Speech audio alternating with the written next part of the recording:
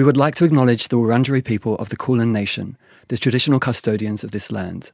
We pay our respect to elders past and present, to the future generations keeping the songlines alive, and extend that respect to other Aboriginal and Torres Strait Islander people who are listening. I'm Lauren Taylor. And I'm Simon Winkler. You're listening to City Central by Red Bull. We're passionate music fans and broadcasters based in Melbourne. Over 6 episodes, we look into the past, present and future of this global music city and meet a small selection of artists, labels, collectives and pioneers, making Melbourne such a dynamic place. We'll be asking the questions: who are the people and what are the places that form a strong musical community? How do you create space for a safer, more inclusive scene? And how do we acknowledge a country's history in music?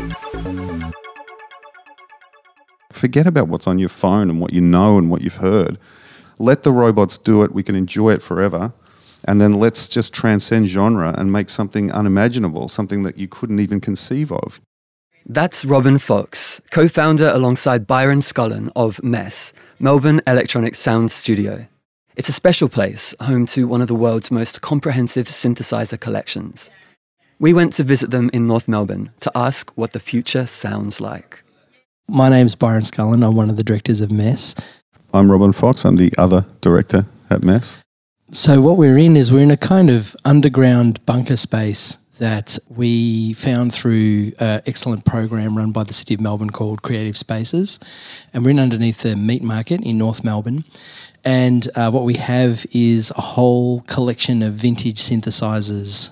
In the studio at the moment, there's probably a couple of hundred, but that only represents less than a third of the total collection that we have here at M.E.S.S that we rotate in and out of this space. And it's more like a workshop, not really like a recording studio. And we set it up in such a way that people can come in here and plonk their laptops and sound cards down on the tables and grab a synth and put headphones on and work away on these machines on whatever various projects they've got going.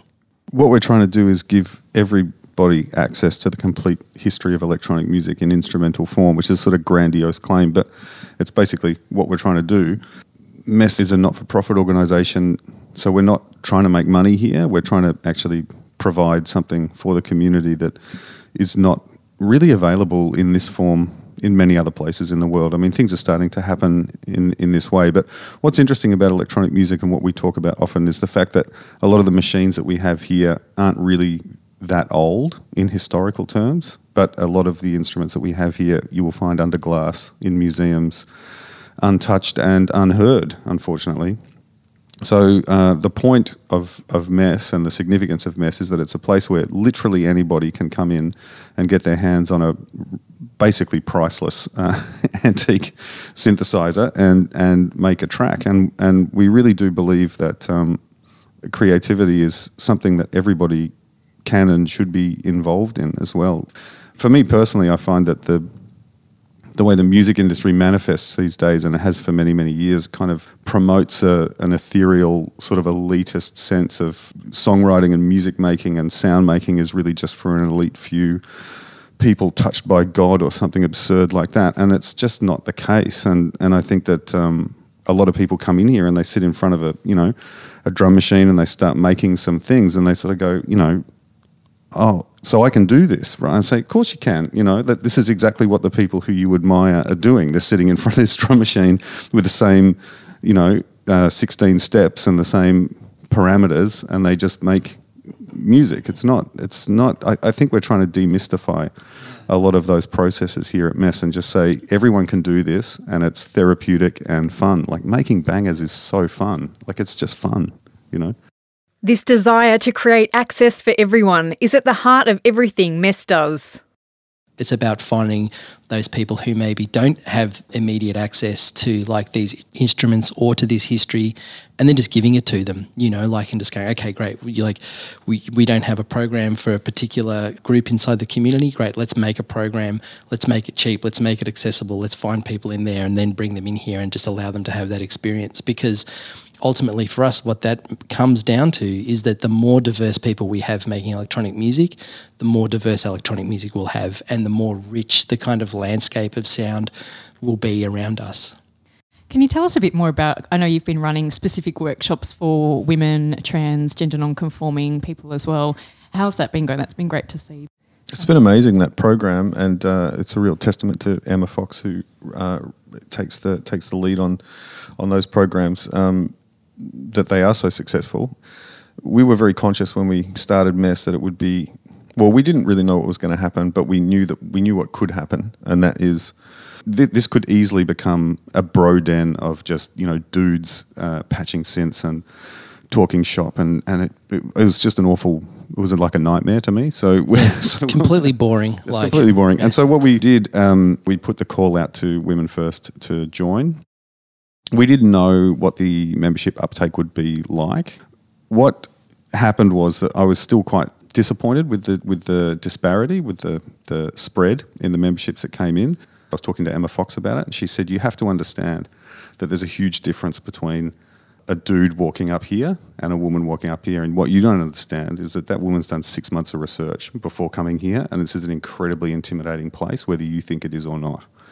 And that was kind of a wake-up call to me, and she said, you need to invite women into this space, and you need to make it a safe place to come, and you need to, be very proactive. And I said, okay, well, you run it. and she has, and she's done a really brilliant job.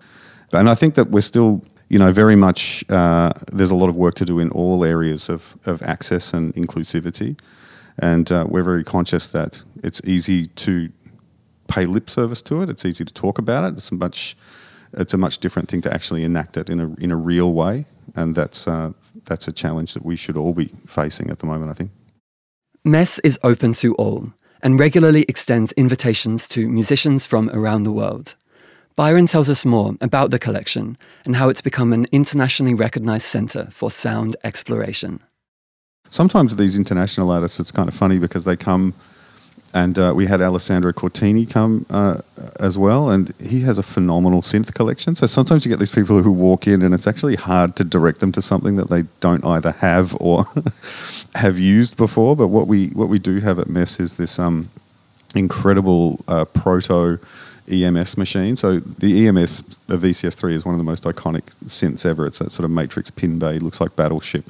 They call it the Doctor Who synth for those who are curious about it. But there was a VCS1, and only 3 of these were made, and we have one here. And it's like a museum piece. Like, these things are virtually impossible to get your hands on. So of course, when Alessandro came in, I sort of took him through the collection, and he kind of shrugged at a lot of stuff, like, yeah. And then I showed him the VCS1. He's like, holy shit, okay. Well, he sat down and spent some time with that.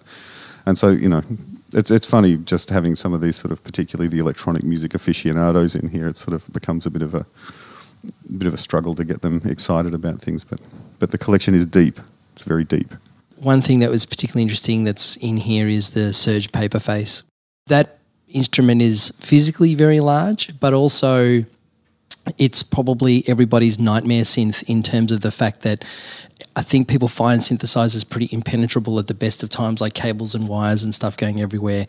And this is almost like the next level of that, where it's almost like it's a form of like hieroglyphs that you have to sort of interpret to figure out what's going on. But part of the thing that's really interesting, and the reason why I like that synth a lot, is because sometimes you're doing things you don't kind of actually quite know what you're doing, and so strange things occur and accidents happen, but then interesting sounds occur out of that. And I think that sort of process of discovery is a huge part of like what makes electronic music so interesting. It's kind of a strange form of music in some ways, in that entire ideas come from single sounds. Like, I think a lot of music isn't necessarily made here with the intent. Like, people come in and sometimes it's a bit of a blank slate, and then they hear a sound and that suddenly suggests an entire world, another sound that could come and another sound that could come. And so this sort of process of, I guess, like playing with the instruments, I mean, I still think that is very common to music. Like, people do improvise and ideas come out of it, but there's something sort of almost, I don't know, a bit epic in some strange way, or absurd about electronic music that just really suggests very left field things that maybe you wouldn't get from a traditional musical instrument. And so the Surge for me like represents in some ways that sort of crazy sort of path of experimentation and discovery and absurdity. It's kind of a bit ridiculous as well. And I think that's why I really like it. And it's also, I think it's very rare to be able to play one of these instruments. So that is also kind of appealing, I guess. Electronic music is, like, historically speaking, a relatively young genre, if you like, or form, but at the same time, a lot of the techniques are pretty well established now. And what happens is, endless new controllers come out, new way, so we start to sort of reinvent the wheel all the time. And what I'm finding really interesting at the moment is I've been thinking and reading a lot sort of about AI and transhumanism with other projects that I'm working on at the moment. And what I find really hilarious musically is that there are these AI sites now so there are bots that generate music, and there's a site where you can go to where there's an AI that's generating speed metal, for example, 24 hours a day, all the time. And the thing is, it's fucking great. Like, if you like speed metal, you can listen to that, and it's awesome. It's super complex, super tight. It sounds like it's being played by a bunch of, whoever plays speed metal. And it's kind of, it's really amazing. You can do it for particular genres of dance music as well, EDM. And people are sort of up in arms and saying, oh, no, it's like the death of music. I'm like, no. It's what we need to do now is we need to transcend genre. We need to forget about that stuff. Like, that's amazing. It means it's taken care of, right? That genre is taken care of. It's packaged up. It's a formula. It's repeatable. It's fine. Let the robots do it. We can enjoy it forever. And then let's just transcend genre and make something unimaginable, something that you couldn't even conceive of, And I recently saw an article where there was a club somewhere who was starting a voting system for what the DJ should play next. So everyone pulls out their phones and decides on the next track. And I think that's an absolute travesty of a direction for music to go in. It's like, why would you do that? Why would you go out to have an experience that you've just selected on your phone like an Uber Eat, It's just, to me, it's like, it's a repulsive idea. And could you imagine like the pub rock equivalent of that? It'd just be like K-San, all night long. Forever. It's like, exactly. Like I can understand how atrocious that would be. Echoing into eternity, exactly. And so this idea that that's somehow a direction we should be going in, I think is terrible. We should be, and that made me think of that again as well. It's like, forget about what's on your phone and what you know and what you've heard. Transcend genre, but also get yourself out into an experience that's something that you haven't had before, something you haven't heard before. I mean, this is what's interesting. And theoretically, with all the machines we have here at M.E.S., like mathematically, we should be able to make every single imaginable sound, right, with what we have here. So, let's work on that, Let's work on that potential. Yeah. Let's harness that potential, I just naturally fell in love with technology. I didn't think of it as a scary thing or something daunting. It was warm and friendly, and I loved it. Suzanne Ciani, US Grammy-nominated composer, pioneering sound designer, lecturer, and record label executive, returns to Melbourne this year for Red Bull Music Festival. Her work with synths is hugely influential across creative and commercial fields.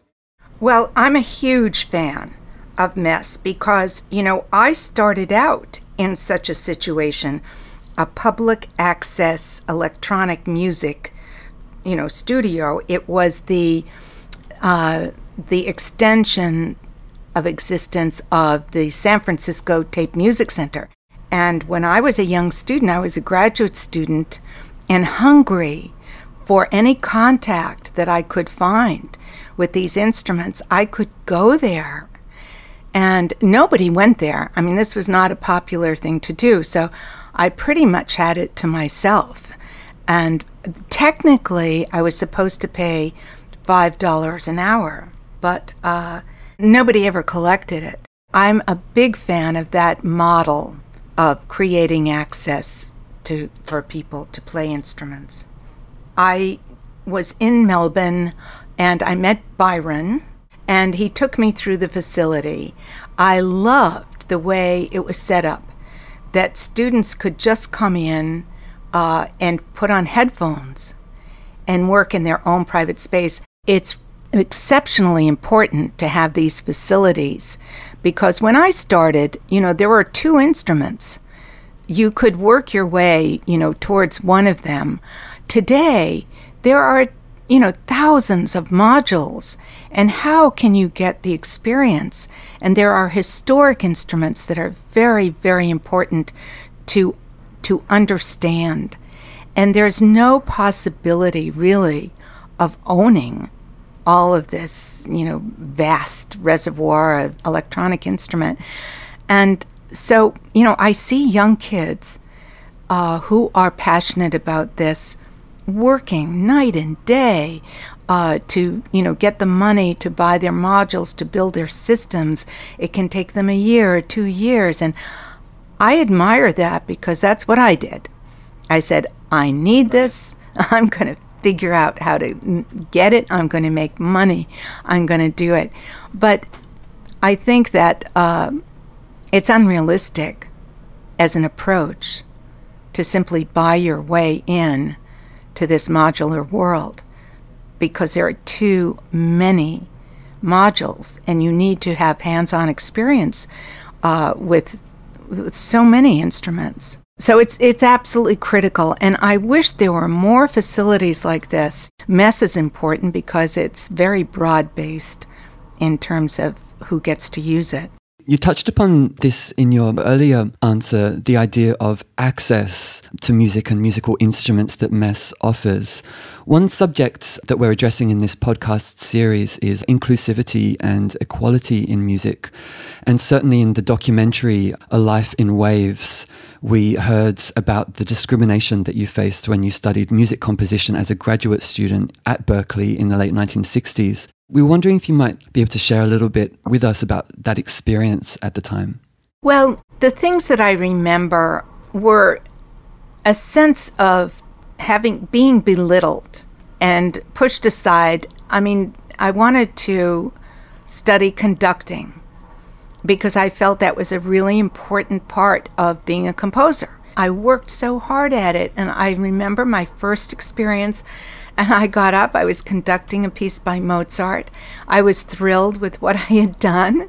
And my professor said, please step down. You know that women really have no place on the podium. And I was flabbergasted. I always think that part of my advantage as a woman really was that nothing was expected of me. She's not supposed to be a professional, and she's not supposed to have ambitions. And that kind of left me free. Freedom is very important. Another interesting episode that I had there was this realization that the women were just outnumbered. And they're all discussing, what can we do? What is wrong? Why aren't there any women in our classes? And truly, there would be one woman for every 12 guys. And I'm sitting there, I'm the only woman in the room. And I said, look at this room. This is the message you're sending. This is the representation you're demonstrating. I said, you need to have women in your faculty, in the higher levels of visibility in your school. And they've done that. And what they asked me to do was to teach an all-female class. And at first I thought, oh my gosh, that's, prejudice. We're barring men. Like, how can we do that?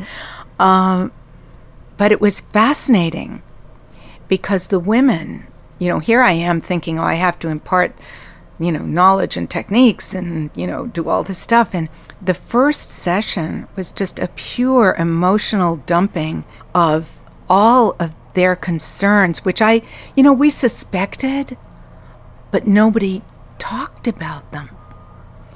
So the girls they're saying all kinds of things that, like, well, when we're two on a machine and we're playing the synth and I reach for a knob and he'll reach over and take that knob and say, here, let me show you, or let me do it, or, whatever it is, this kind of undermining of the presence of the woman. It's a subtle thing, and the men don't mean to belittle them.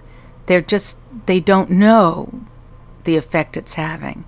We also asked Suzanne Ciani to share what she's teaching and learning from her classes of new students and the ideas they're exploring. Right now, I give the kids big credit for turning backwards and stopping the unending march forward of digital, and looking at, the human experience in all of this phenomenon. Is it enough just to be holding a mouse? I'm happy that we're looking at electronic music as a non-keyboard instrument, but I hope that the instrument designers really get down to basics, the way Buchla did. What is a human hand? What's the size of a hand? What's the length of an arm? He designed his instruments to be interactive with people, and in a sense, by doing that, he humanized his own instrument. When you play a Buchla, it talks back to you. It plays with you. Part of my embracing of this medium was that it did give me control over my own compositional life. And that's true to this day. And that's true for all the kids who want to interact with these instruments. They are in control. They have the freedom to express themselves and to create whatever they want. And there are no rules. Technology is so freeing because it's a fluid world. There's no there. It's always changing. You can't put it in a box. On the other hand, I do think that there are, because electronic music is really an evolved form now. It's been around the concepts have been around for over 100 years, and the reality has been around for over 50 years. And so we are crystallizing some techniques and approaches to this medium that is open. It's open. Suzanne Ciani is an inspiration to many around the world, including Becky Freeman, aka Sui Zhen. The Melbourne-based artist and Red Bull Music Academy alumni cites Suzanne Ciani in the album notes to her latest record, Losing Linda. We visited Sui Zhen in her Brunswick studio to discuss the influence of Suzanne's work and ideas on her own. And first discovered her music and just thought of it as music and didn't delve deeper until people were like, oh my God, have you watched the documentary? Or, I had actually watched snippets of Suzanne Ciani's appearances on Letterman. I think there's a clip. And that blew me away. In a similar way, Laurie Anderson, I think those two people I guess they have such a big canon of work that you may or may not be aware of. More so significantly, doing that at the time that they were forging careers in the music industry and art community. Yeah, I think it's so awesome. I can't even imagine what it would have been like in that kind of time. And the things that I'm talking about were the own limits of my imagination. I didn't see people, behind the mixing desk, so I thought, I can't do it. But, clearly some people just nope, I'm going to do it, and they forge on, or they find the right space or work to be able to further their skills in that kind of way. So I often watch interviews, actually. It's not just the music or output. I try and find as many interviews as I can with these kind of role models. It's really inspiring to hear them talk in later career too and look back on their body of work. And I think that's the big takeaway I get from having those role models is that I'm going to be doing this for a really long time. So I don't need to express everything in this one project or this one piece. I can just focus on this idea and put those other ideas on the shelf. Maybe I'll come back to them. Yeah, it's helped me to just not care as much about perfection. I'm a lot more casual and patient and, accepting of the things that I'm making as being worthy of releasing in their purest incarnations, as not labouring over stuff. And just being confident. I think you look to those two people and it inspires me to just be confident and not worry about what other people think. Yeah, I think role models are really important, particularly in technical roles as well. It's not so scary as people think. It took me a long time to start producing and engineering my own recordings. even though I was already doing it, I wasn't prepared to call myself like an engineer. And I still kind of wouldn't necessarily unless that was specifically my role, but it's certainly something that I'm doing all the time, recording at a quality that I could mix and then release. That's something that I've done for a little while now, but I think that I didn't really see any, I didn't really have many female role models, I guess, in that engineering role growing up. There was this thought of like, oh, you need to go into a producer, and you just would assume that producer would be male, I guess. It just felt like that in my early 20s, and that I would need some kind of person being like, yeah, that's good. You know, like that's like this disapproval thing. That's not necessarily what people were saying to me. Like, I was getting a lot of encouragement, particularly from my brother and their friends, of you can do this, Rebecca, you can do this yourself. So it was maybe I was like my own.